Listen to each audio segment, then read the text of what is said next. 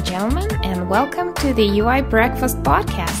I'm your host, Jane Portman, and today we have a special guest, Frontify founder and CTO Roger Dudler, who'll be talking about bridging the gap between designers and developers, and also, style sheets and everything that Frontify is all about.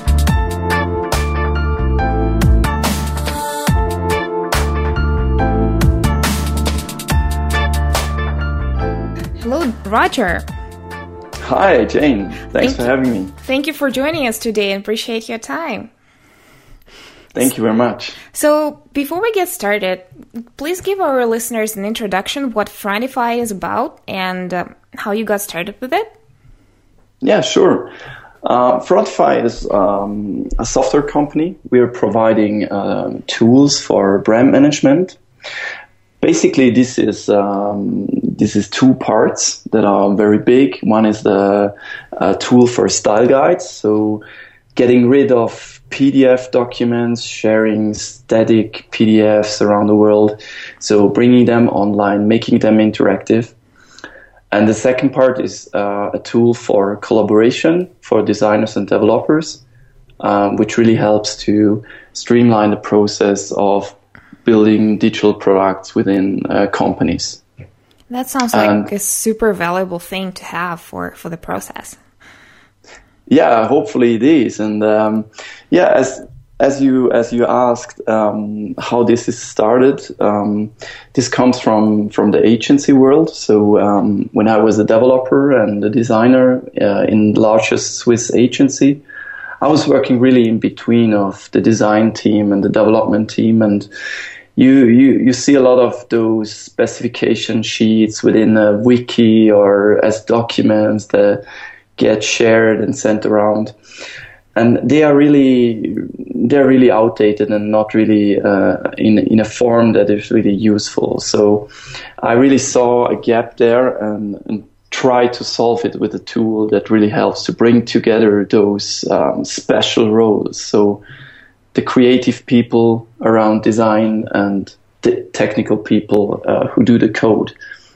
And therefore I came up with the idea of having an online version of specifications, of guidelines, so we can really get the most of all the world. So a good product for designers, a good product for developers, and even bring in other stakeholders like the project manager and people like this. Mm-hmm. So there are a few founders there at Frontify, as far as I understand. So you were the one who brought in the product idea into the world. Yes, I actually started alone in 2013, building a first minimal viable product.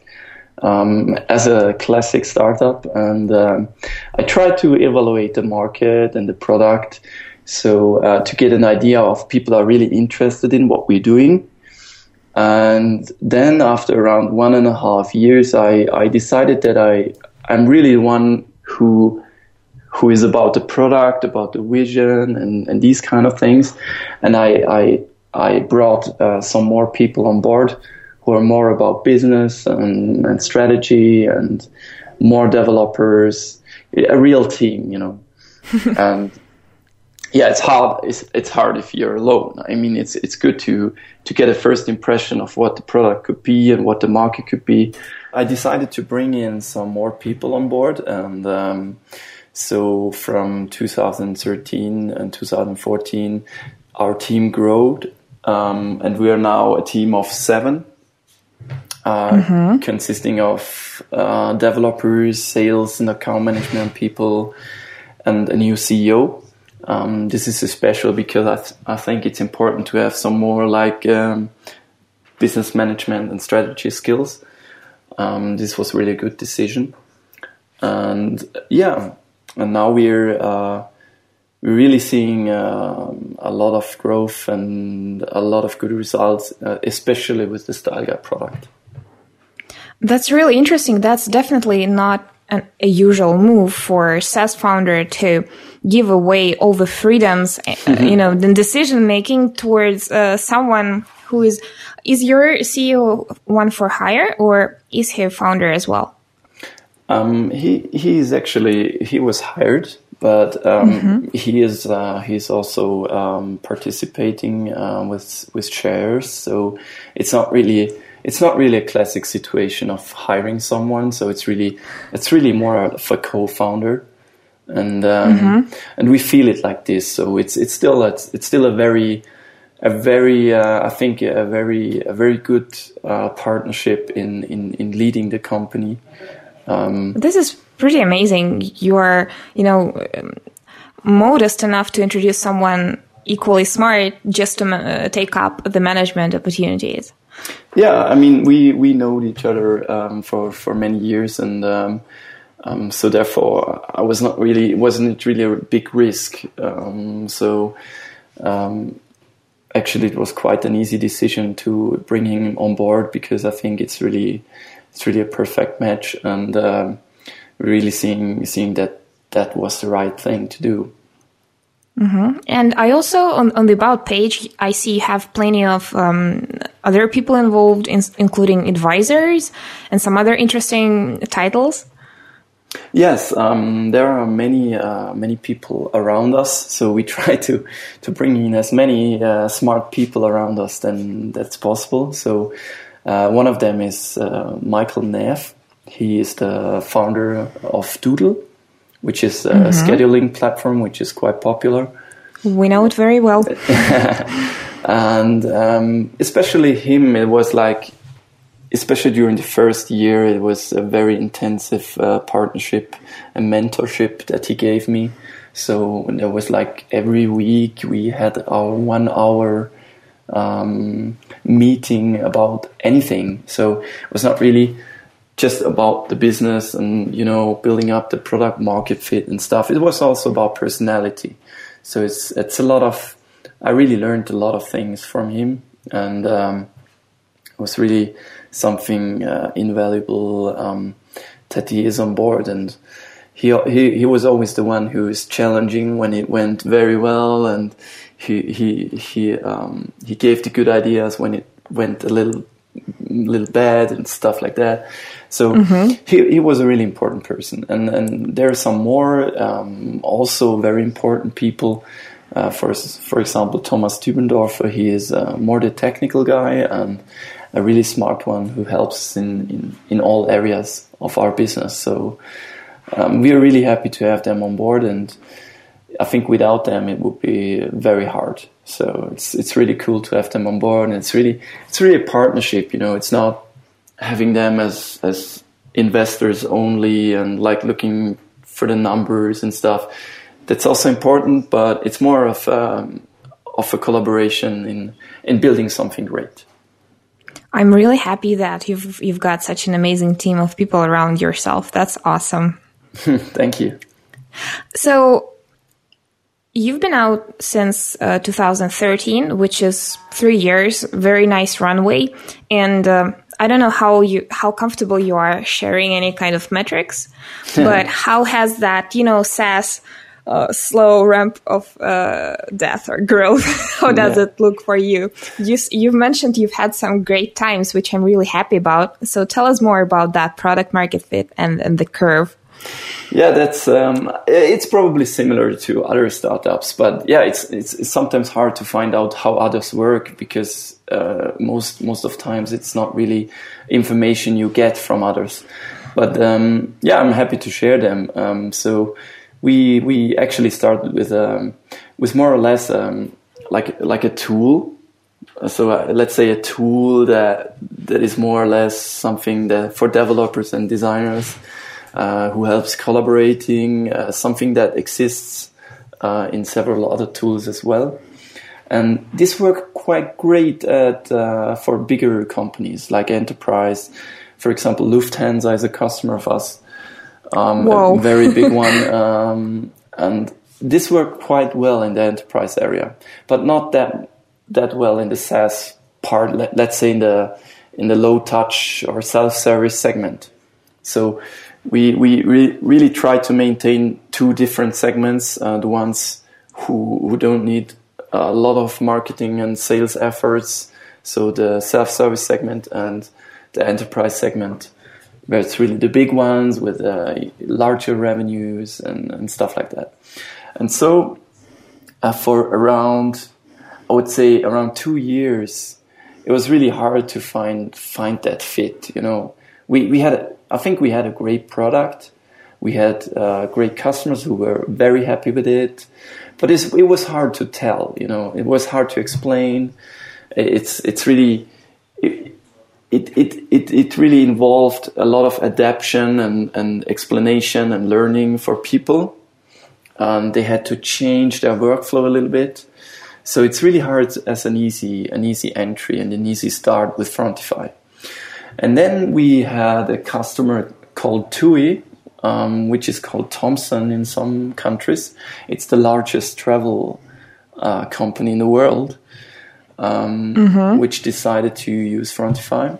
And together with them, we shaped our style guide part of the product and really built out a new product out of it, which was really, I would say, the most advanced and most simple and powerful solution for style guides, for online style guides and brand manuals.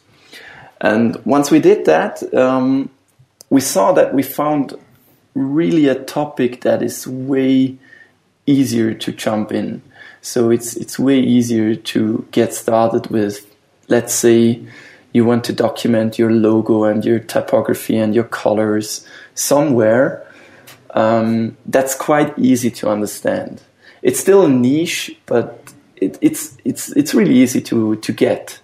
And once we did that change, we saw really constant growth in our signups, constant growth in our conversions.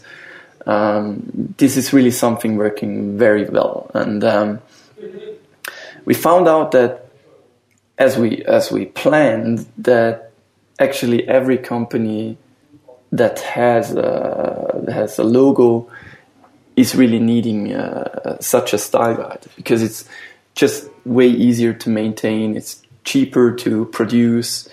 It has a lot of other advantages, like the sharing that is way easier. You get the interactive elements, which are more like today's age and not like from 10 years ago. So we really see the adaptation of people to online style guides, and we are really happy with all the customers we have now, which also include like Lego, for example, and Nasdaq and a large list of other interesting companies. I'm rolling my eyes just by the names no, it's really, you're mentioning here. It's really, for us, it's always really a pleasure to see all those big names jumping on board, and we just tipping the iceberg. I mean, it's really a large topic and a large move that is going on. So style guides are a really hot topic, and we have a completely different approach than many others.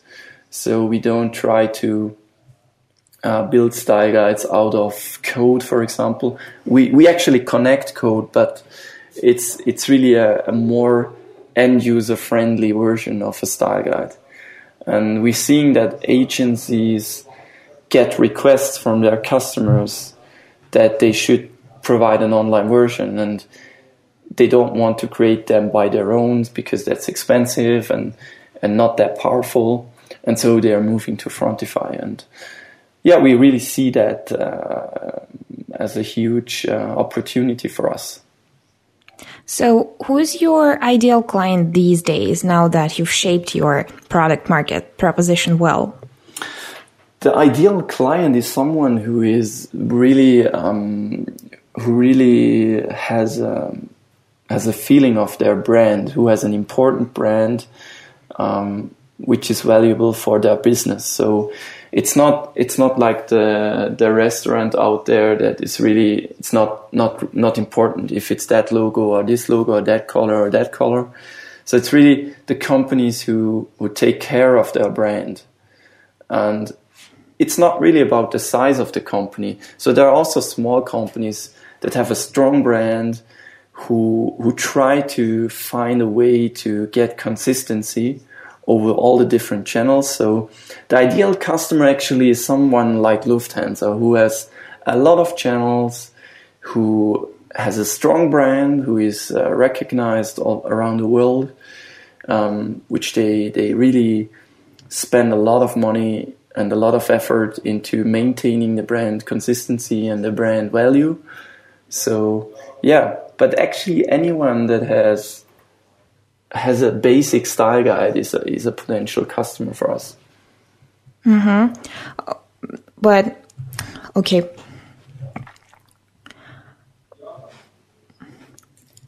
No, that's the rare case when I hit a roadblock in my own thoughts.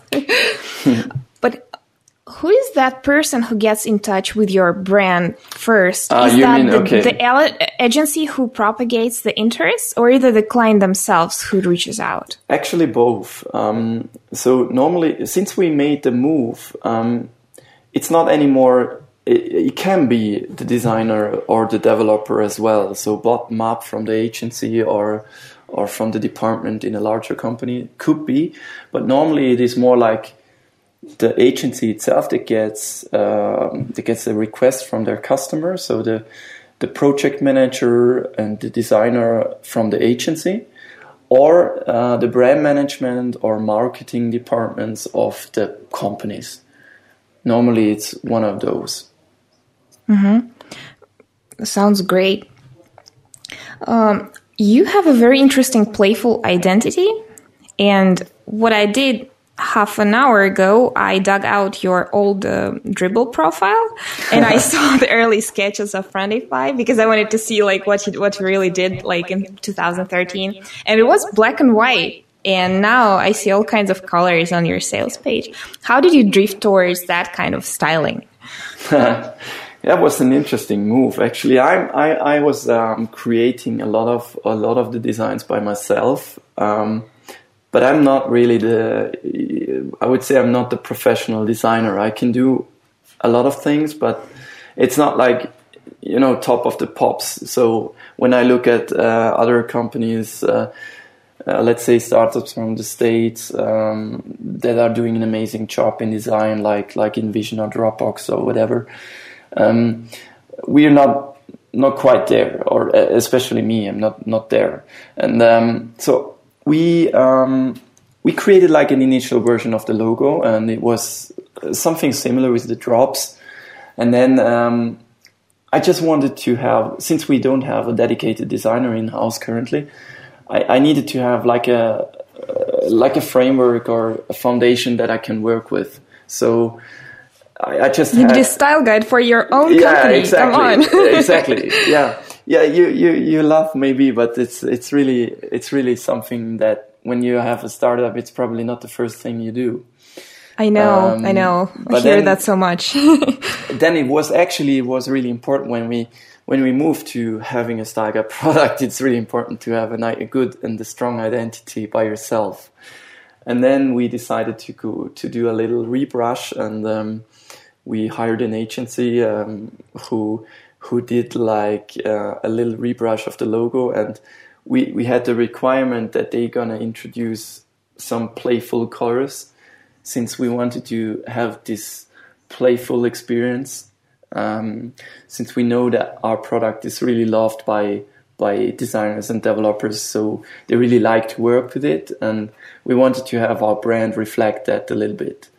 And since we now have a style guide, it's way easier to really, also if you're not a dedicated designer or professional designer, it's way easier to work with a brand. So you can have a look at the style guide and you can build something together. So this was really, I think it was really an important move, and we're really happy with the identity now. What was your strategy behind that? Because you're targeting besides targeting, craftsmen who might like playful identity, you're targeting serious corporate clients who might have really preferred your black logo firsthand. What was your thought process behind that request of adding bright colors?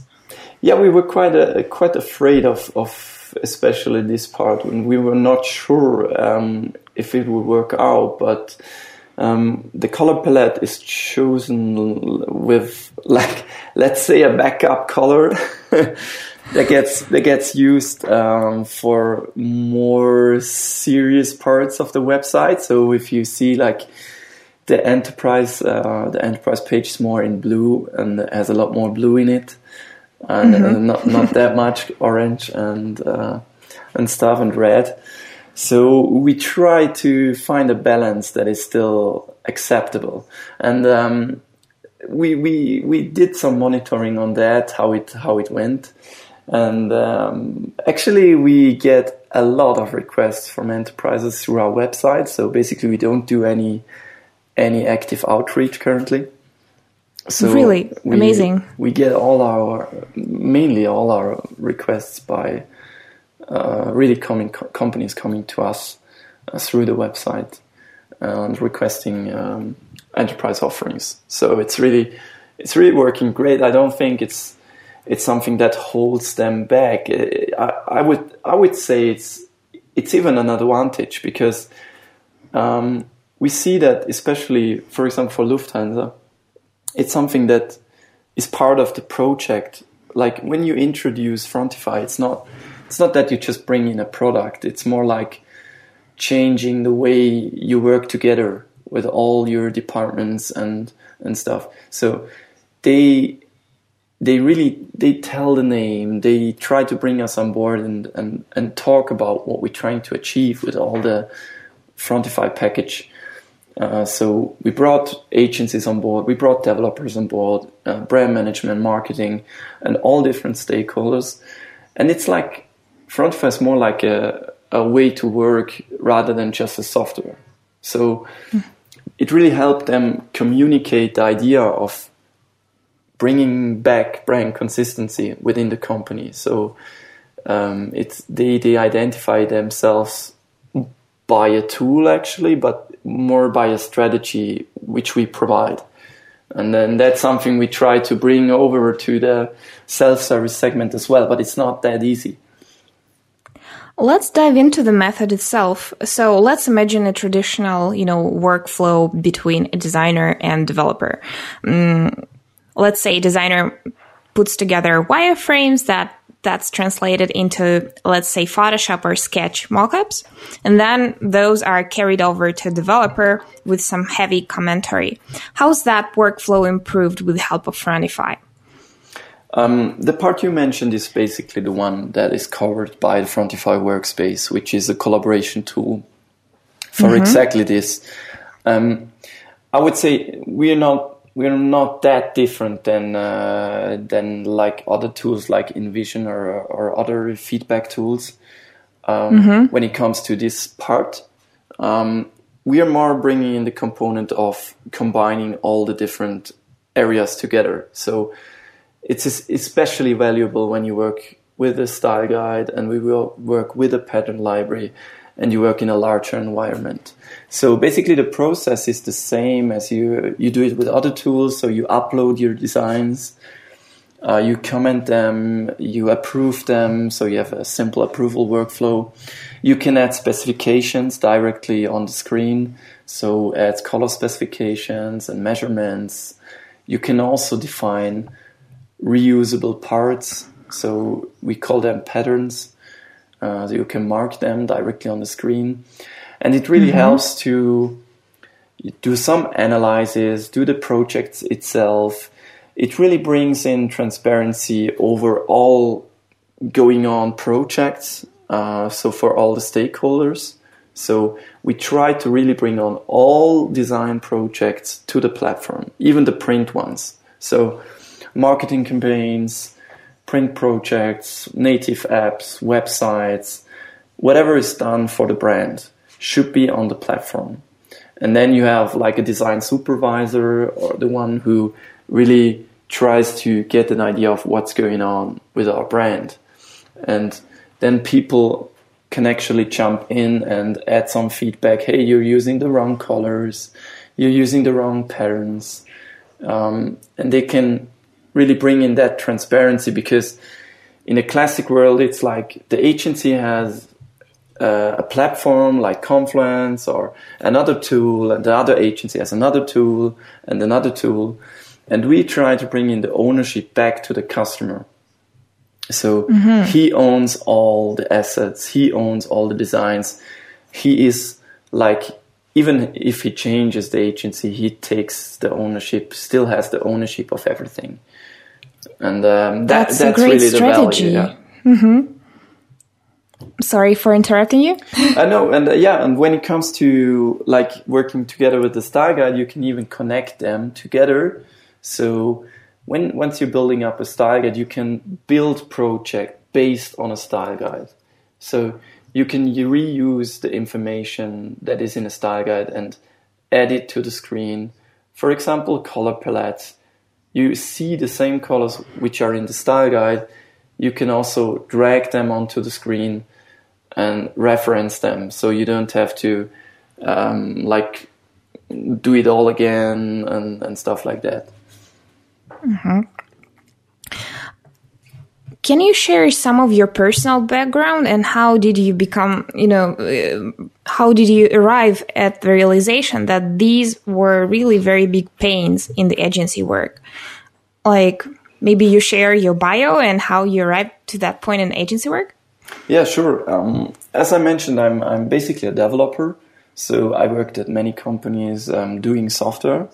So I was like, the coding guy who does like APIs and who built like crazy algorithms and stuff.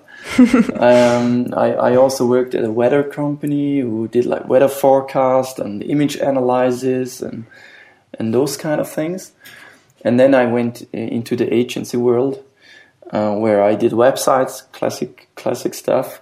And I was always like passionate about design and then did a lot of part-time projects and did a lot of design by myself. And therefore I was really a hybrid guy that does design and does development. And we call these people dangerous. Yes. Yeah. Yeah, and these are special people, I know. But actually it helped me to bridge this gap, to understand what's important for a designer and understand what's important for a developer. So I think that's really, really a good mix when you start building a product. In other cases, you would need like two persons, a designer and a developer, or even a third one, a UX guy as well. And I was able to create something, or normally I was able to create an MVP by myself. It was like bringing all the things together. And it really helped me to understand the different roles and not having those fights between development and the creative people. So to really, bring them together. Being a representative of both worlds, could you elaborate a little bit on those, principal differences between thinking that happens in the brains of developers and thinking that happens inside designer's brain? What do you think is the key point of that confrontation that happens so often, while I think that shouldn't be happening? Well, that's a hard question probably, but I think the priorities are different.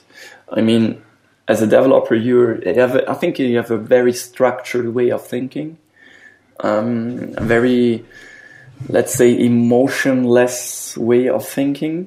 It's very towards a well-written, well-coded application that works well and that follows standards and follows rules. And I think the creative person is more the one who doesn't really follow rules and who is more about the end user experience and not about what's behind. So, and he is not really interested in what is behind. So he's really about the details in the experience, and that's exactly the opposite of what a developer is about. So the developer probably looks, okay, the site actually does a correct calculation and has a nice architecture behind it and whatever, but the button is like looking like let's let's say it's green and not dark green, and the designer looks at it and it's like completely wrong, and that's just a mismatch, and where you get those hard points where you don't get the understanding, because it's really hard if you as a designer work on something very hard and very detailed, and then you look at the end result and it's just not exactly that. But for the developer, sometimes it's not about an error or fail or something on doing it. It's just about that he doesn't see it. So he actually doesn't see that it's wrong. You can show it twice, and it's just about that the eyes are different and the thinking is different. That's really a problem. Absolutely. And actually, I would really disagree with the fact that designers don't have like systems in place and, categorical systems, because there is such a ton of systems instilled into each design, and everything is so, consistent and flawless. And then it's translated into a build, and there we go. Like, it's all scattered all around the place, even though like those patterns were in place originally. We failed to point them out to the developers. And I guess that's where you bridge that gap with your software. I think that's exactly what you said. I think there is a lot of effort and a lot of structure as well, and a lot of ideas and a lot of thinking that goes into a design. And I know it because we build software here, and we do a lot of these processes as well, and there's so much going on until the final design is there. And I think that's just something that is not recognized when you just hand over, for example, a finished design.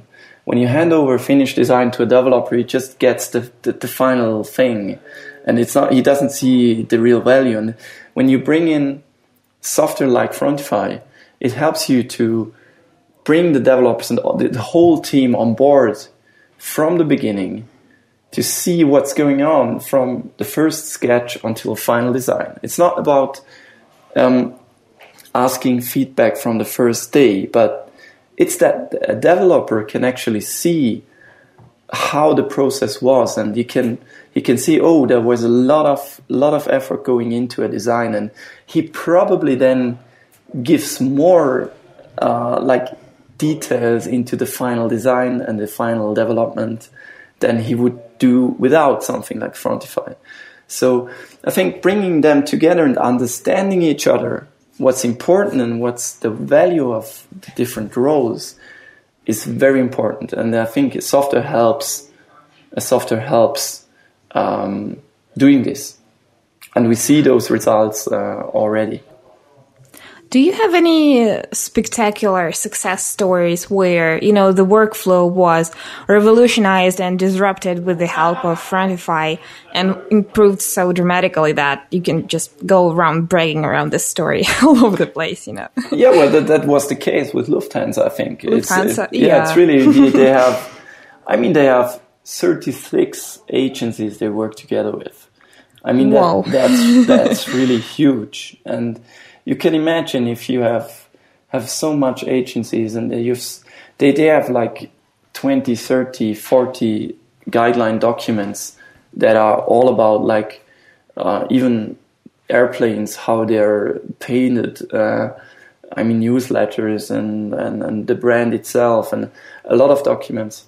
So a lot of stuff. And once we started the project with Frontify, and once we started to talk with each other, they started actually understanding that they have to bring in all the different roles onto the same table. So they have to bring in the IT department, they have to bring in the agencies and project managers and everyone, and they have to actually understand what's really going on, because they didn't know before. Because there was so much, you have to imagine there are around, since we started the platform at Lufthansa, they created around, I think it's around 150 projects. And these are not small ones. These are large projects with sometimes around 80 people in one project. So when you don't have such a software, you're just blind, because there's so much happening and you have no chance of control. So you have no chance of what's going on. Maybe Agency 1 is creating a new way of thinking and a new way of microsite.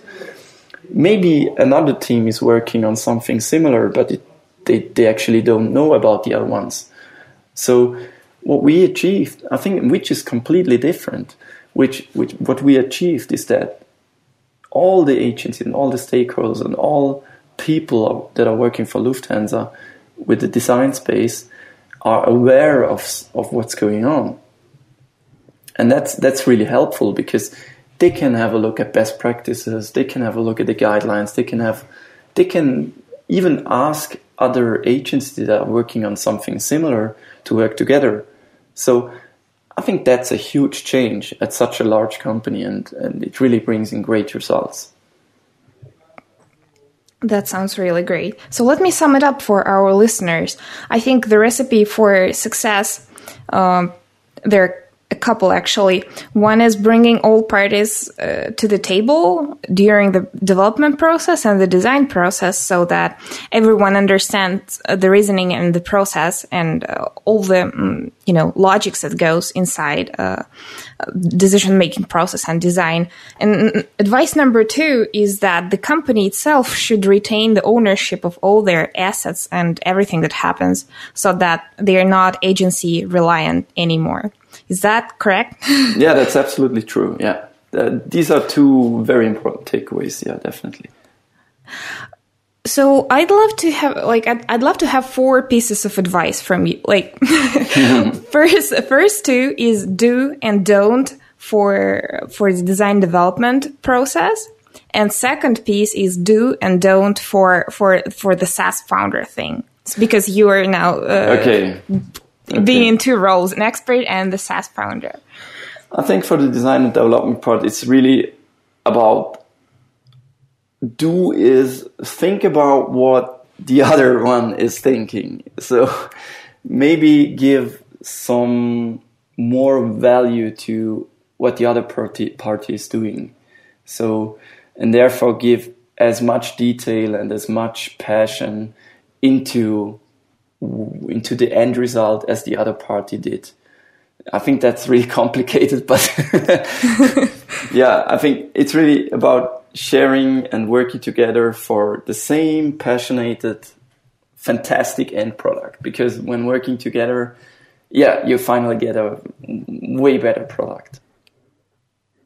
Mm-hmm. The don't?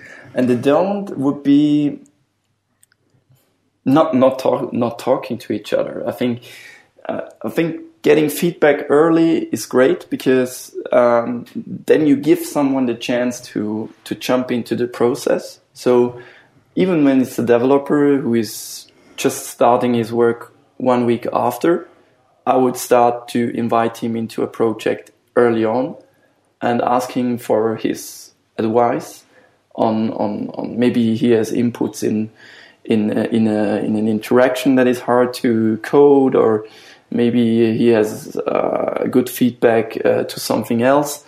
But it really, I think it really is a glue to bring in the team component and to get a better result in the end. Mm-hmm. That's great advice. Now for the SaaS part, the do's and don'ts. Do's and don'ts. Do focus. I think, that's the one that is always told. You should focus on one thing and do it good.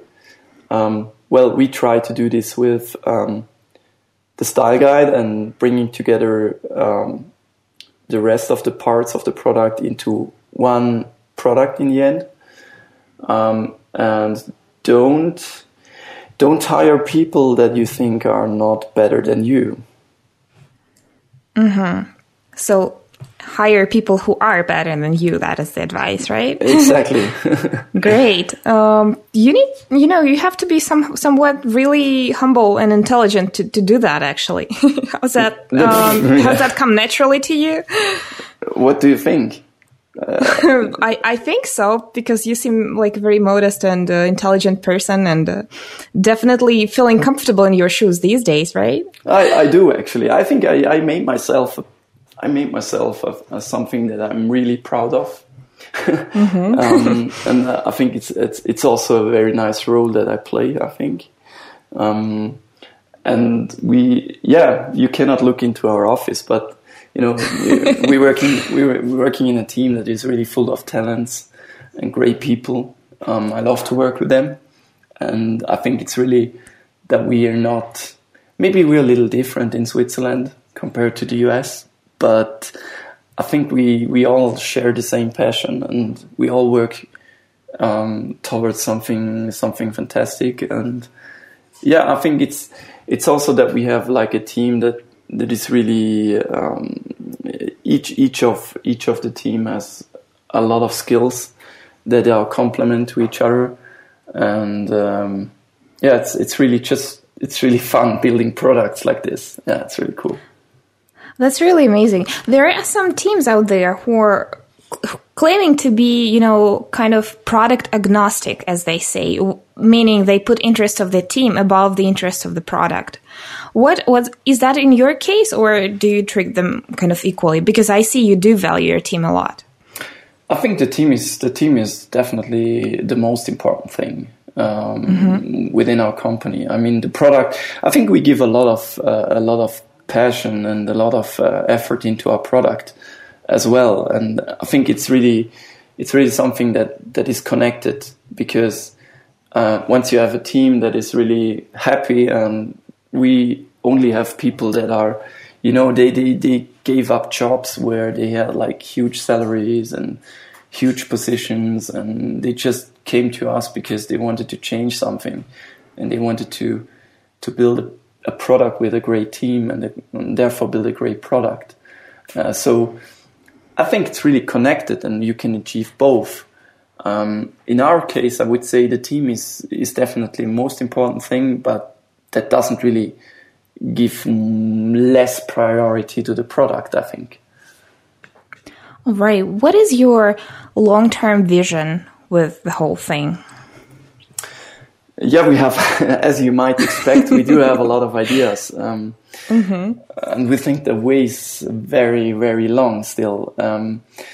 For now, it's the next part we do will be, we will connect all the parts we have, so Style Guide, Pattern Library, and collaboration, to one unified platform for brand management, which really brings in something, you could expect something like a brand canvas.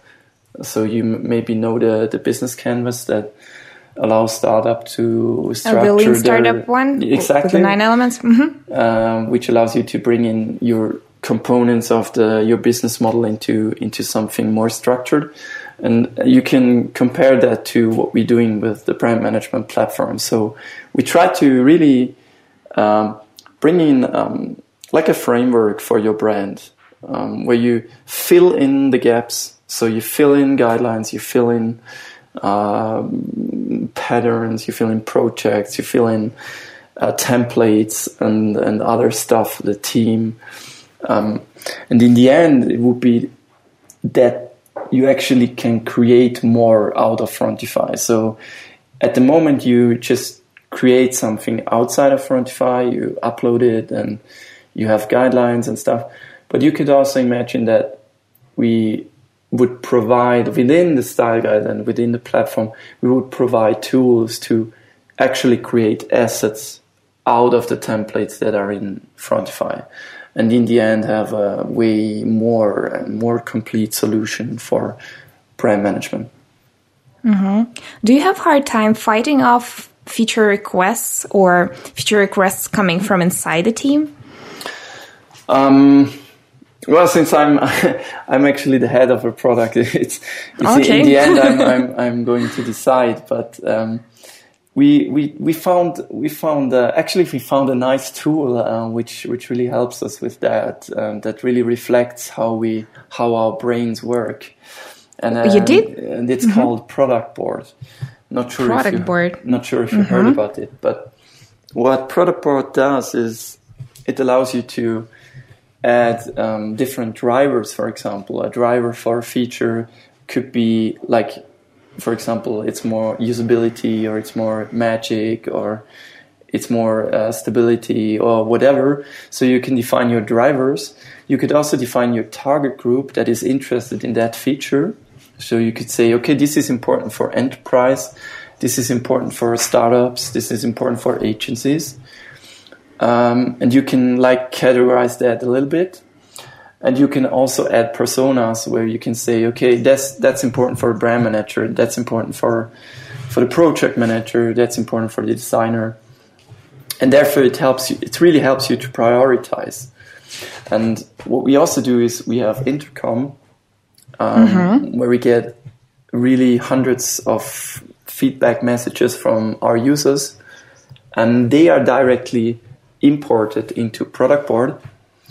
And therefore, we get all those requests tracked. So we just sort them actually by the number of feedbacks we have for a specific feature. And we try to find the balance of adding those features, fixing things, and adding enterprise features. So it's actually a hard task, but yeah, it really helps if you have such a model that then you are not distracted by something that's just not important. And and that's how we do it. Yeah, sounds like a good process. I'm sure our listeners will have interesting time picking into Product Board, and myself too, because this sounds like a very useful tool. It is. The last question would be, you mentioned that all your marketing is kind of inbound these days. So the way I come across your brand is your content marketing team approached myself for an interview, which I enjoyed a lot. And the way they promote it is just spectacular. So how many people do you have working on that? And how do you think that influences your overall inbound, flow of clients? Or is it more word of mouth? That's a hard question. I think we do. We're still in a phase where we do some experiments. So we're not really. So we do work together with a marketing agency that does a great job in managing all our channels, and we do that for not a very long time now. And so I cannot really share any results on the final results. But we see some interesting things. But actually, it's too early to share them. But it's fine if you want to keep them secret. No, I will definitely share them once I get the final results. So, but for now, we're just monitoring stuff. We're seeing, okay, what does work, what does not work. I mean, we're experimenting a lot. We're just trying the extremes. We do nearly no social media, then we do a lot of social media. And then we try to find out what's working well and what's not working well. And it's really something we're still in a thinking phase, because we want to try some more things, and we want to, we're still not sure what's really the best way to do it. And still it is the inbound part that brings in most, I think. And still it's also everything that's product related or team related is normally working best, for sure. And all the other things that are, sometimes we have something good, sometimes it's not working. So I think it's really something to experiment with, and we're in the early days on doing this. But it seems like you've got the sales problem kind of figured out, because it is a critical part for most SaaS founders. Yeah, I think so. I'm not sure why this is actually, but I think maybe it is because we have something. We are for the enterprise market. We are really focused on Europe currently, We do have a good network with our partners and ourselves. I think we have something really interesting to share with the companies. So we are not really the sales guys who go and just drop the sales presentation and there you go. So we're really into becoming advisors to them and really trying to help them integrating this into their process. So I think that's something they're really looking for, and that works quite well. And for the self-service segment, I think this is really something that is more the viral thing. So people invite other people, agencies work with their customer invites other agencies, they know about the product, they invite other customers and other agencies, and therefore it's something that really grows organically out of itself.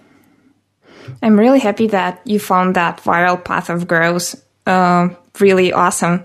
Yeah. If you don't mind sharing, how large is your user base these days? Just maybe ballpark figure, if you're comfortable with it.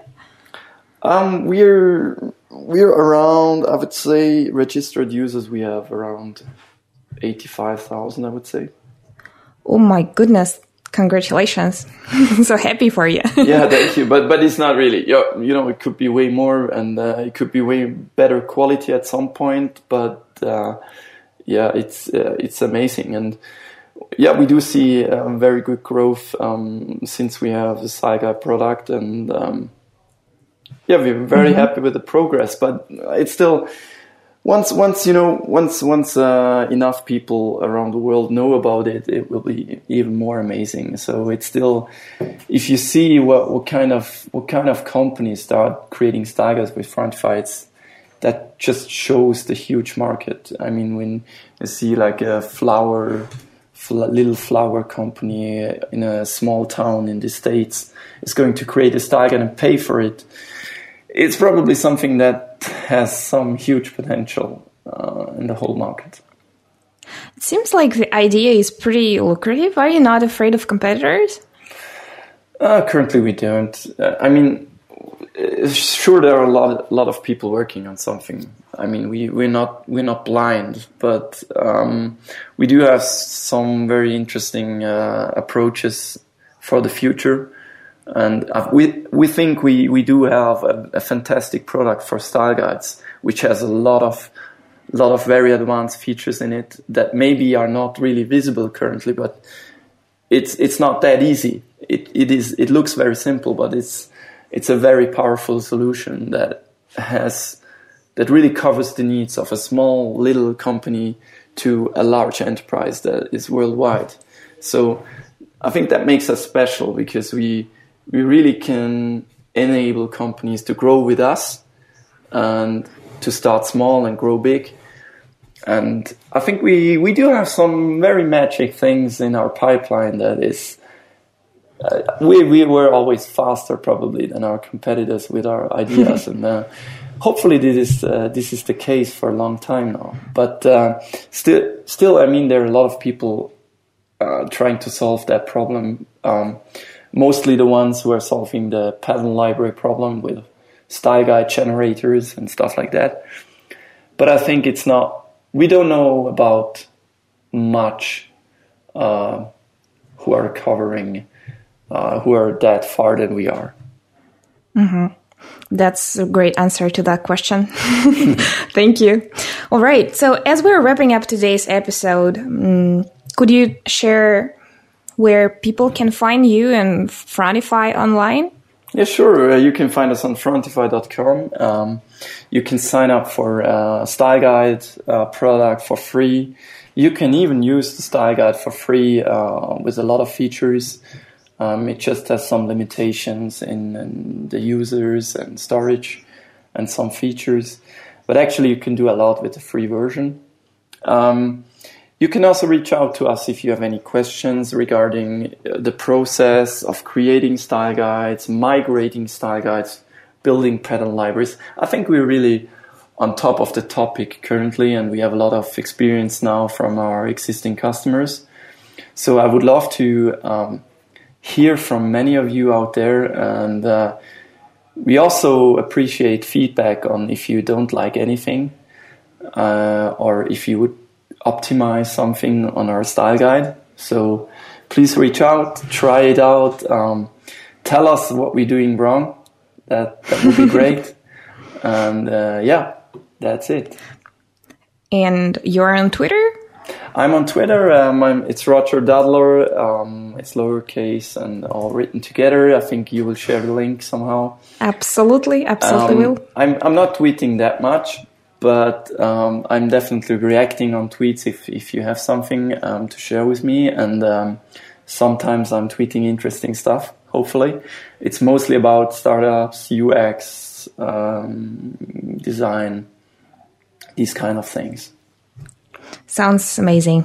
Thank you so much for joining us today, Roger. It was a great conversation. I'm sure our listeners will learn a ton from it. Yeah, thank you very much, Jane, for having me. And it was a lot of fun. Thanks.